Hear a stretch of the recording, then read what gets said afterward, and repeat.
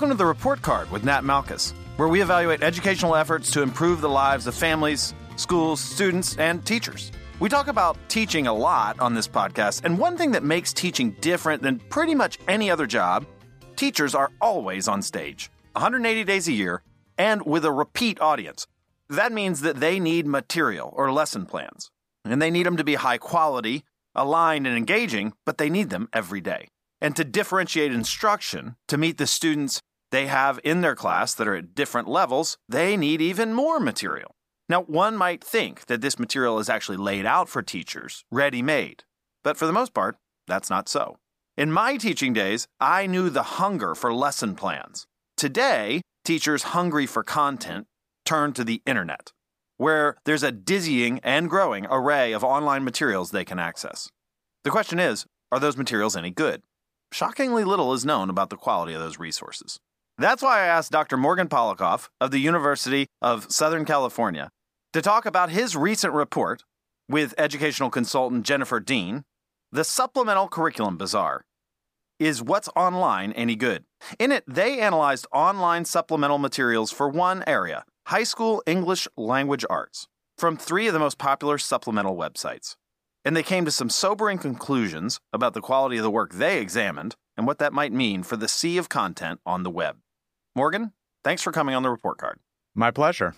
So to start out with, just set the stage for me. Where does the demand for these online teaching resources come from? I mean, what materials are provided to most teachers and why are they looking for more?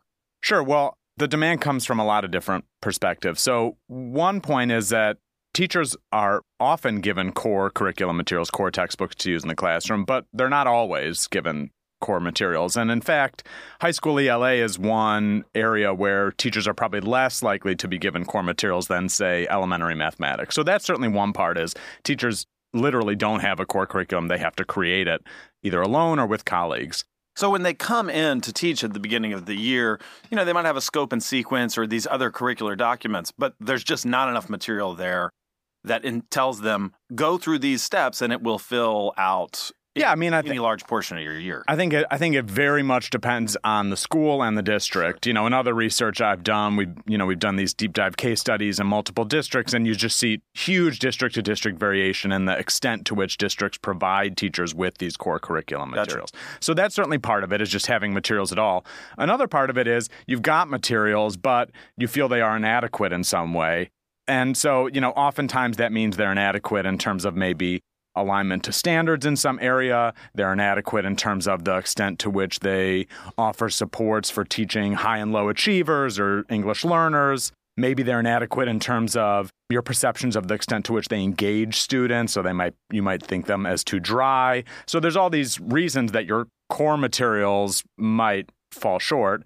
And then a third reason is just that teachers like to do this and have always done this, right? American teachers supplement. Before, they used to do it with the old editions of the textbooks in the back of the room, right, or the worksheets that were handed down from generation to generation. Now they've got the internet and, 3 million resources on Teachers Pay Teachers. Right. This isn't really new behavior. This is just a new way to get material to provide to kids.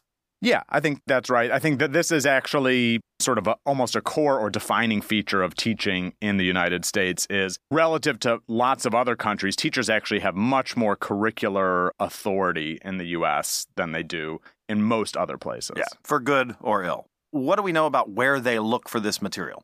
So there's been a number of state and nationally representative surveys done by RAND and other organizations that have found that, first of all, virtually all teachers supplement, depends how you define it, but it's like 95% teachers say they do it at least a little, and like 3/4 of teachers say they do it like once a week or more. And those surveys also identify the main sites. So Google and Pinterest are huge players. If you're talking about sites that are specifically focused on teachers, then Teachers Pay Teachers is by far the biggest elephant in the room. There are a bunch of other websites that, we mention in the report, but you can see the average teacher is reporting that they're going to multiple different sites to get materials. So they're like searching the internet. And there's some differences between, say, Google and Pinterest, which are really like ways to look or search for sites. Teachers Pay Teachers and these other sites, which are actually sort of like a single site that amalgamates all these different options from teachers, right? Right. Yeah. And actually, Amazon is also getting into this space, and I don't think it's been launched quite yet. I actually don't know where they are in that process, but that's going to happen, and you have to imagine that they're immediately going to become one of the big players as well. As soon as that search goes up, lots of people will be looking on it. So before we get into your study and how you looked at some of these organized sites, what's sort of the state of knowledge prior to this study? What do we know about the quality of these resources? And again, there's an ocean of content out there. So the scope of what we know has to match this, just untamed wilderness that, there's no way to actually organize all this and understand who's using what. What do we know about the quality of this content? I think we know close to zero about the quality of what's on these websites. My sense of what we know about supplementation is basically it happens a lot. We know what are the major players. We have some reasonable sense about why teachers do it from some survey data. And that's close to it. There's some small qualitative studies that look at how teachers make choices on these sites and things like that, and some big data kinds of analyses of like which materials sort of rise to the top. But quality is actually really difficult to analyze, right? You have to actually look at the things. You have to decide what constitutes high quality. And a website like Teachers Pay Teachers claims to have 3 million resources on it. So how you're going to create a quality rubric and apply it across all those sites at anything even remotely close to scale is, it almost seems impossible. Yeah, it does. Well, you took a swing at it, or at least at nibbling off the first bite. How did you approach this? So the idea was basically, let's identify some of the sites that teachers are going to a lot. Let's identify on those sites the top materials, the most downloaded or most used materials, and let's just start there, right? And the thinking being, well, you would imagine, although this isn't necessarily true, that the top most used materials on the top most used sites are probably close to a ceiling for the quality of what's out there. Or even if not, again, they're what teachers are using, so it's important to know about those materials. Right. So whether it represents the highest quality on that website or not, it's what's getting used a lot, so it's worth looking at. Right, exactly. And so we identified 3 websites, Teachers Pay Teachers, Read, Write, Think, and Share My Lesson, based on some surveys of what sites teachers were using. Then either working with the default sort algorithms on the websites or with the cooperation of the sites themselves, we identified the top most used materials. And then we had created and applied a rubric with expert raters who are experienced ELA teachers who have maybe done work with assessments before and who kind of know what they're doing. And we just set them loose and we said, okay, rate these materials along these dimensions that we think are important. Tell us what you think, and then also give us sort of your overall holistic impression. What can you tell us about what's good and bad about these resources? Right, and I think it's worth drawing out a little bit that these sites that you're looking at are likely to be some of the higher quality stuff, right? There's a couple of other ways that I've seen teachers will draw out content. Some they'll follow other teachers, they'll look at their blogs or Instagram. And so that might have some quality control because this is a trusted person, right? I don't know whether that person's good, but the teacher obviously thinks they are. But then a lot of people are just skimming for ideas on the internet, and these aren't going to have rubrics. They're not going to be necessarily aligned, at least some portion of them.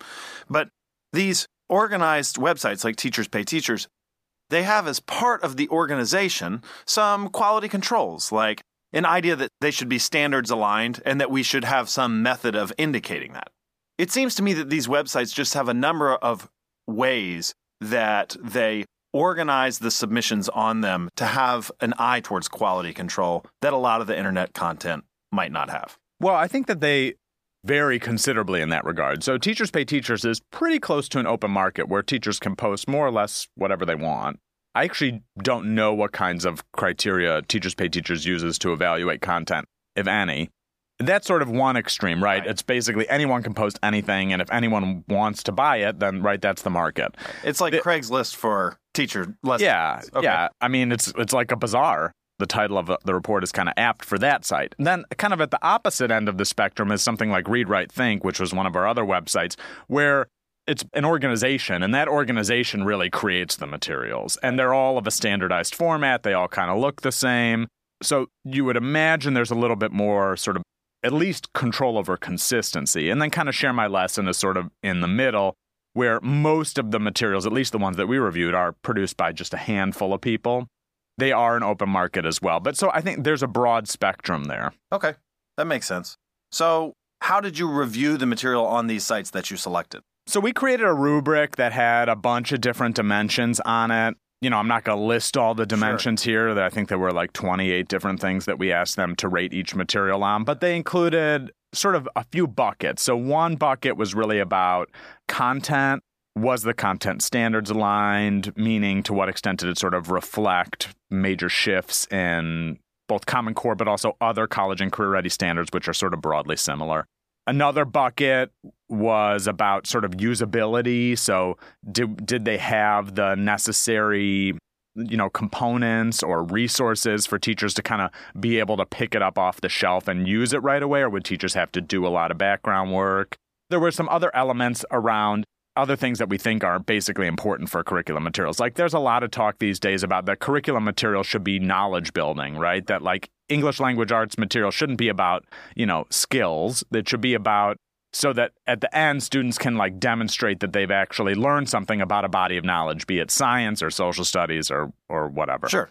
So that was one dimension. Things around supports for diverse learners was kind of another thing that we thought was really important. So and when we say diverse learners, we mean both racial, ethnic, and gender diversity, and also we mean like students with disabilities and English learners and other groups that often need additional support.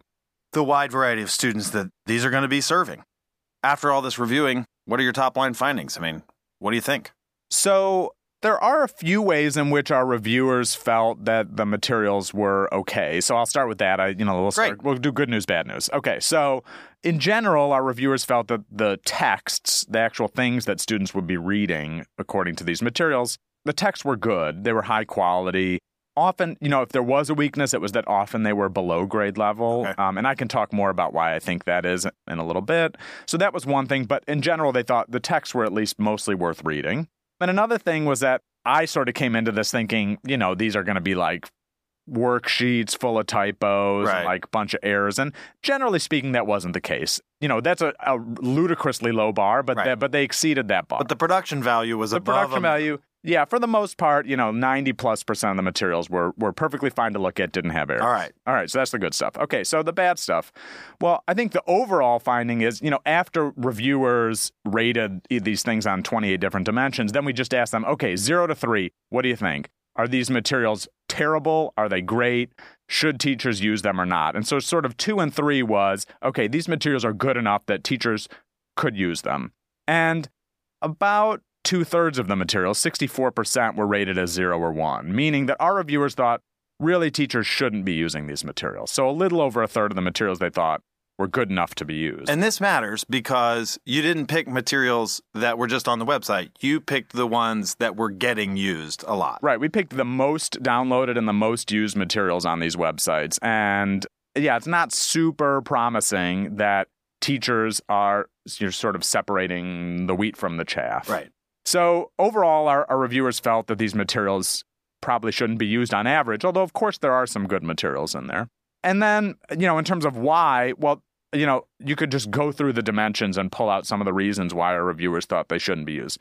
One is the materials often would say, oh, I'm aligned to these 25 standards, but our reviewers would say, well, actually, maybe you're aligned to half of those, or probably you're aligned to like less than half of those. So that was one problem, that they weren't really aligned to the standards that they claim alignment to. And that's a problem if, teachers are searching by what standard, and then they're picking up these materials and they're thinking, oh, this is really going to support me in teaching this particular standard. And to some degree, I can understand how that might be a weakness of these materials, because the teachers creating them aren't actually expert in starting with standards and moving, but rather in making content for their classrooms and then trying to tie it up to these standards that they've been handed down. Absolutely. And I think also the incentives, of a website like Teachers Pay Teachers, where you're trying, if you put stuff on there, presumably you're trying to make money, right? You want things to show up in searches, and, they don't show up in searches if you only tag them with the 2 things that they're aligned to. Absolutely.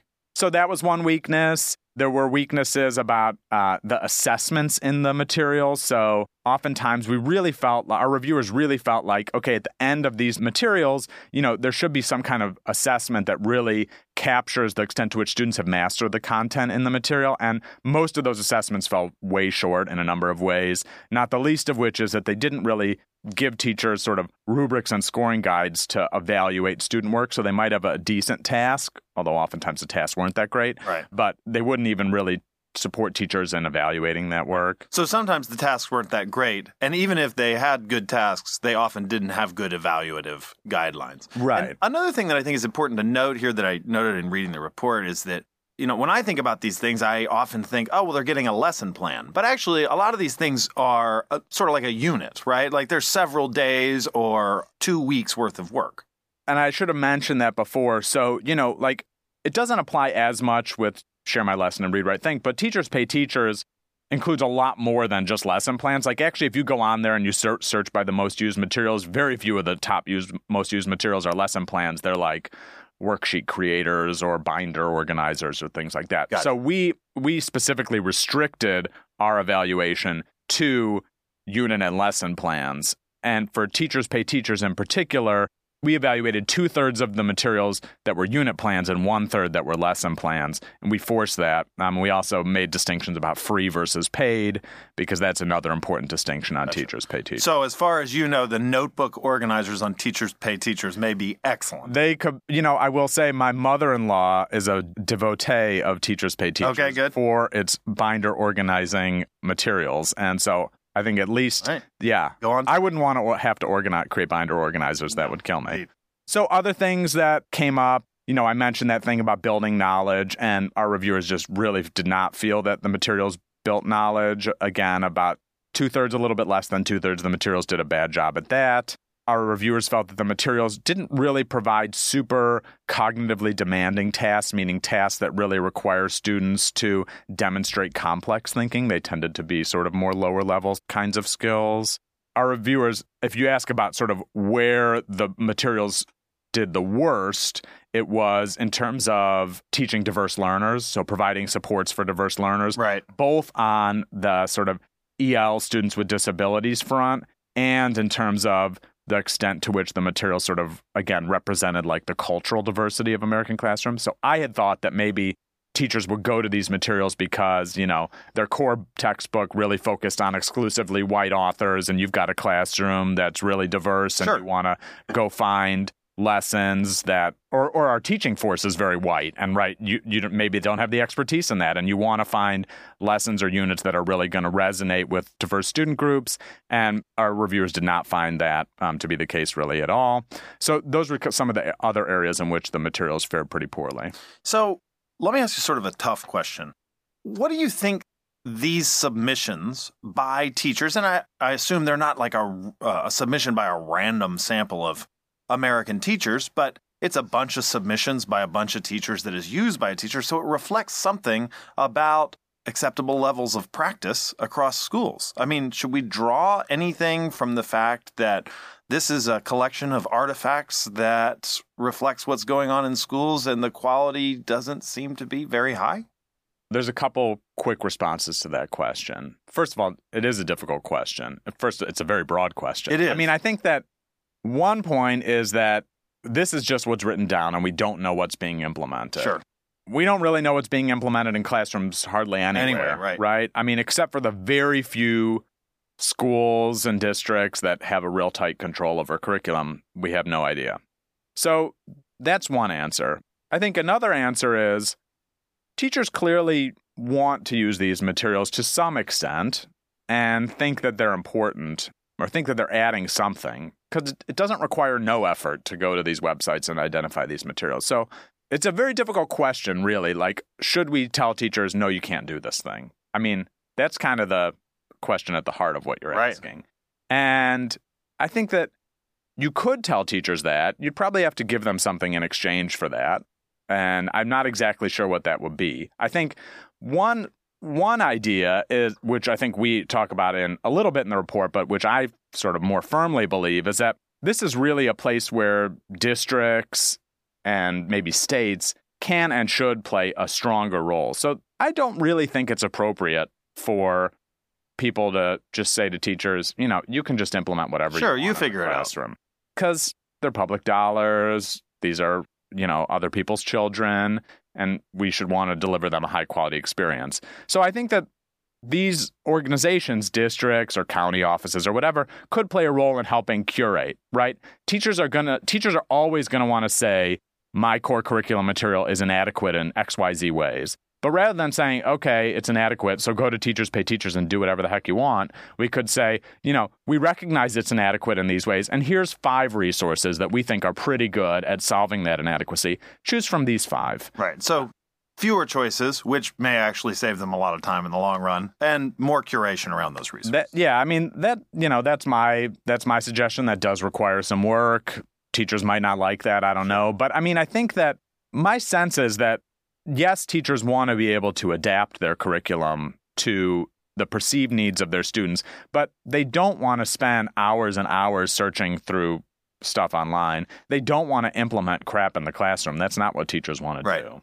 Let me ask you about the rubrics. Did you apply some of these to some district curriculum, to some of the curriculum that is handed to teachers? And I just wonder how that might fare on the same sort of evaluative criteria.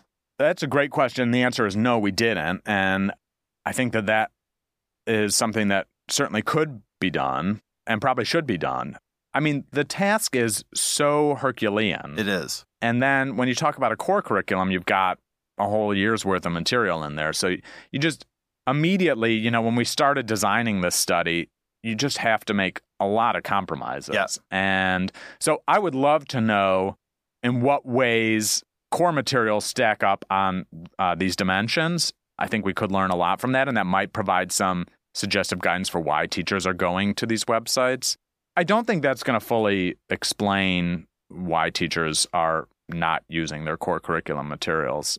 But I wouldn't at all be surprised if the core materials were also inadequate in some ways. Right. And of course, there's a good thing. You mentioned this about sort of the nature of teaching in American schools, is that we give a lot of liberty to teachers. We just give them a lot of instructional autonomy. That can cut both ways, but whether what is provided is fueling that autonomy because it doesn't provide enough, or whether that autonomy would be exercised no matter what we gave them is still a pretty open question. It is. And I think whether that autonomy is a good thing or a bad thing, I think depends in large part on which teacher we're talking about, right? There's some wonderful expert teachers out there, super seasoned veteran teachers who, probably having a core textbook and telling them you should pretty much follow this is actually going to make their teaching worse. Right. But then I think about, a first-year teacher who's coming into a class, which we have a lot of first-year teachers. A lot. Who come into classrooms and they're just trying to keep control and get through the day. And on top of that, you're saying to them, well, I'm not giving you a textbook. Go pull together your own thing. For that teacher, I think, almost certainly having something good from the start and giving them some support to implement it is going to make their teaching better. So if you were to put all American teachers on a distribution, how many of them are better off under this high autonomy system versus a low autonomy system? That's a very difficult question to answer, but I think is, an open question. Yeah, but you could certainly say that for a bunch of them, it's for a lot of teachers, yeah. So what about the responses that you've gotten from this study? I imagine you've probably gotten some responses from the organizations that you evaluated. Yeah, so the websites were offered the opportunity to provide a response, and I know at least 2 have. I'm not sure about all 3. And you can go on the website and read the responses from the websites. And I think, mostly they kind of just dodge the question, which you would, why does Teachers Pay Teachers need to bother with us? They're a behemoth. And they make the point, which I think is a fair point, that a lot of teachers use this website. Clearly, a lot of teachers like the materials on these websites. And they're sort of saying, the market indicates that we're providing a valuable service. And it's certainly valued. That's unarguable. Yeah, right? Just by the use, there's a demand for it and so forth. So there's something there. Right. I didn't get from the websites a ton of introspection about quality, which, again, I'm not sure that you would expect that. And so when you think about what do you take away from this, suppose you thought that it would be a good idea to try and improve the quality of the materials on these websites. I'm not sure that existing websites are going to be the ones to do that unless they're forced in some way to do that, because I'm not sure what their incentive would be to do that. Right. And if they did, they might no longer be the leading website because another website would pop up without the quality What controls. Teachers Pay Teachers is doing right now is definitely working for Teachers Pay Teachers. Right. We've gotten those kinds of reactions. I got some reactions from people on Twitter. Of course you did. And so, for instance, Emily Hanford, who wrote that important piece about how teachers are teaching reading. Right. She retweeted the study with what I thought was sort of a pithy and a little edgy tweet. And she got a bunch of blowback from teachers who said, listen, I love this website. I go to it all the time. It provides me with XYZ. I think usually one of the main things that came up in those Twitter responses, to the extent that I read them, was about supplementation, or rather was about differentiation for, in particular for like students with disabilities or students who are far below grade level, where the core curriculum just really is totally inappropriate and you need to do something to provide something to those students. Now, another way of interpreting that same comment is, I want to lower my expectations for these some students. Yeah, for some students, which is kind of a separate issue. But I mean, clearly there are some people who are really defensive. Another thing that I saw on Twitter was teachers would say, kind of like you said earlier, "Oh, I really love X teacher's materials," and they would tag X teacher and and say thank you, and they would provide this effusive praise of this teacher's materials, and you could see sort of what you were talking about earlier. And I think that is true, that some teachers really do like to follow other teachers and use what other teachers are doing, which that I actually don't think is necessarily a bad model. Yeah, it's interesting, and I never thought that I would say that a social media influencer would be a good thing, but it actually could be good. It could be. If they were good instructional folks. Yeah, that's really fascinating. What about user ratings? Do they use user ratings? I mean, that's a different kind of evaluative thing, and you would also think that would pool the wisdom of teachers. Do all these sites have user ratings, like Amazon or? So 2 of the 3 sites have user ratings. Read, Write, Think does not. We didn't report it in this study, but I'm actually doing other work on Teachers Pay Teachers, and we've pulled down the user ratings for like 500,000 materials. And, Teachers Pay Teachers has a scale from 1 to 4, which we're all familiar with. The average user rating on Teachers Pay Teachers is 3.98. So by definition... So they don't have a rating system. They're not providing useful information about quality. And we looked at we tried to look at the relationship between the number of stars that they got and what we rated them as. We couldn't do that again. There's no variability. Yeah. But we did look at the relationship between the number of downloads or the number of ratings and our ratings. And for 1 or 2 of the websites, we did see some evidence that the number of ratings was correlated with our ratings, which is to say that the more used material or the more rated materials, which is kind of indicating more use, were also slightly higher quality. And there actually is some previous research that suggests that when teachers go to look at materials, they're much more likely to rely on the number of ratings or the number of comments than they are on either the content of those comments or the average rating score. Yeah, that's right. And those are smart teachers, because anyone who has used Yelp knows you need a number of ratings before you can trust that number. In light of these fairly disappointing findings, right? I mean, it's not what we want to see. What do you think is to be done? Is there something that these websites should be doing? I mean, there's just the question of, if they are putting out there a bazaar for quality, must they also assume the responsibility of quality control? And could they even do it? I mean, is it even possible?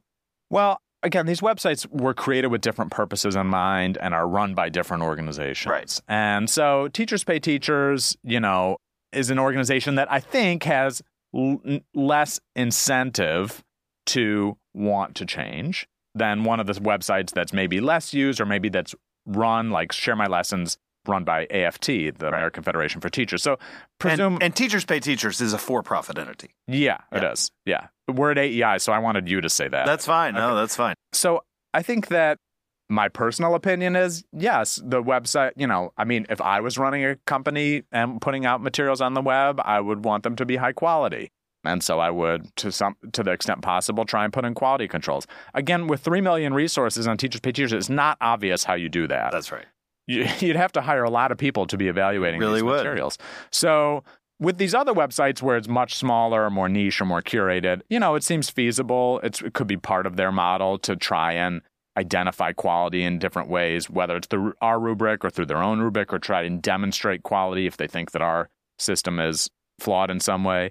There's also so that's kind of the supply side. There's the demand side, which I think, again, has to do with, I don't think it makes sense to try and get 3 million teachers to evaluate materials in a different way. Right. But I do think that organizations like school districts which there's still 10,000 of, but at least that's, a smaller number, could be involved in this in some way, or county offices of education, or state departments of education. Like Louisiana has really moved all in on curriculum as a reform lever, and they could, and they have the Louisiana guidebooks. The great thing about that is they can actually update it, and they can actually provide the supplementation sort of in the materials in a way that you really can't in any other state in the U.S., where basically the state says to districts, use whatever core materials you want. We're not going to provide you really much support in implementing those. That's it should not be overstated how big a vacuum that is that enables all this to work. I mean, school systems across the world tend to not organize in such an open-ended way that create this really huge vacuum. I just know when I was a teacher, I had experienced this, wondering, well, what am I supposed to do next week? Because it's the first week of school, and what I have been given won't carry me very far. Mm-hmm. And it is amazing how the bazaar that you're looking at here pops up in response to really a pretty big vacuum of content. I wonder, do you think that ELA is going to be different from Algebra 1 or Earth Science because it has just more open-ended curriculum and less of an obvious scope and sequence? Yeah, I think that you would expect to see differences across subjects and across grade levels within subjects. I mean, I think, if you're asking me for my opinion, I think that mathematics, you could imagine that there's like a few different best ways to like organize the teaching of mathematics in terms of within and across grades. And maybe with ELA, that's not as obvious. Maybe, again, you might want to like tailor reading lists to the students in your class or the students in your school.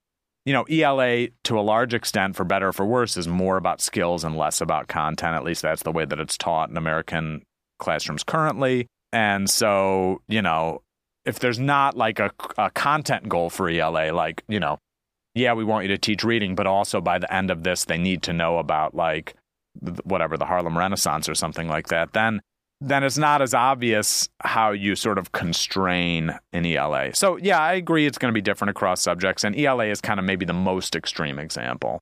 It's also interesting that this is a more individuated activity for teachers, right? So once upon a time, one might think, well, I need to go to my peers for ideas and for supplementary materials and to get other lesson plans. And that would be engaging in a back and forth with colleagues that could be sort of like a learning environment that you participate in. Whereas the online marketplace enables you to get those products without some of the supports that might have once come. And so I wonder if this actually makes teaching possibly more of an individualized and non sort of social profession. It's just one of the things that I worry about with the, online activities in general, but also with teachers in particular who started out in this sort of lonely place alone in their room. So, that certainly could be the case. It's not necessarily the case. Right. I've done some work recently in a California school district where they sort of recognize the inadequacies of the core materials, or they let teachers recognize the inadequacies. And then they say, okay, you could definitely supplement, but we want all the teachers in the school to be doing the same thing. Right. And that's a very different activity than what we're talking about. Yeah. But if there's no organization across that school to bring them together to do it, then you'll have this sort of atomized response for supplementing. And where are you going to go for that? It just seems the easiest thing to do is to hit up Pinterest or Teachers Pay Teachers. Let me ask a last sort of big picture question, and this is perhaps a hard one too. But I wonder if the advent of these systems actually mean that sort of the mechanisms for school improvement that district leaders and state leaders have are actually harder to wield because there are so many options online for teachers to individuate what they're doing. Again, I think that's always been the case, but might the ability of district and state leaders to sort of improve instructional quality be harder with these systems rather than easier? I think the answer to that is yes. The survey evidence suggests pretty clearly that if anything, this trend is increasing teachers' use of supplementary online materials. And if there is an effort to or a desire to try and rein that in some way, again, people don't like having freedom and then you taking that freedom away. They don't. And so I think that would not necessarily go over well. That said, I firmly believe that teachers want a quality core curriculum.